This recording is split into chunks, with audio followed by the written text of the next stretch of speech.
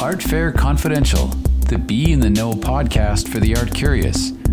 Join the creators of Artexpo New York and Spectrum Miami art fairs as they delve into the passions of art collectors, the creative spirit of artists, the how-tos of a successful art business, and the importance of art in today's world, with interviews, discussions, and collaborations.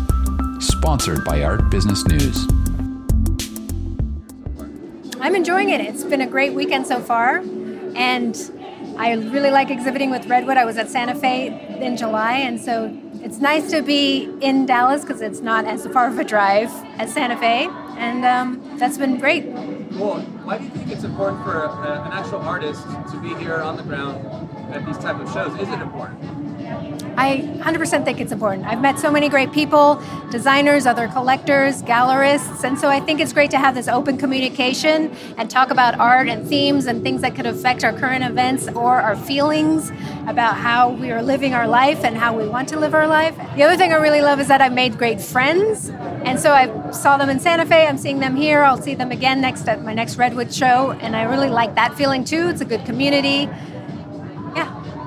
Tell us about the artworks we're seeing here. It's quite an eclectic mix here. Yes. Can you describe it? Sure. So I'm a mixed media artist and a cyanotype artist. And so the mixed media work, I love to use papers and vintage ephemera that I find on my travels. And so you'll see two of them behind me. And I love to feature strong women that are powerful, feminine, don't take any BS, and love to live their life and make themselves heard. And then I love to make cyanotypes too. And so this is an alternative photography process that uses the sun instead of a camera to expose the print. So I grow all these plants, and then I have an amazing garden in Austin, but I let it go to seed, and they all made these beautiful flowers. So that's a dill flower, and behind me is a parsley flower. And I feel like it expresses how you can grow through natural cycles of life, and there's beauty even after the end. And and then I draw and paint on top of them, and I'm also pushing the medium by weaving and using embroidery. That's great. That's incredible. I love it. Yeah, it lets me be outside, digging in the dirt, making art with the sun, and I feel like it's a collaboration with nature because I grow the plants, and the sun is growing the plants, and then the paper's made with plants, and then the sun helps me expose the art. So I think that it's really important for artists to get out and join the community and have conversations about art and what it can mean for people and be in their homes and give people joy.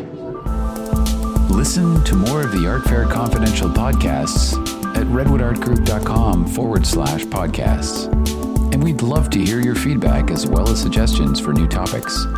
Just drop us a note at info@redwoodartgroup.com or click on the comments box at the bottom of the podcast website page. Remember to stay in the know. Join us next time for more Art Fair Confidential.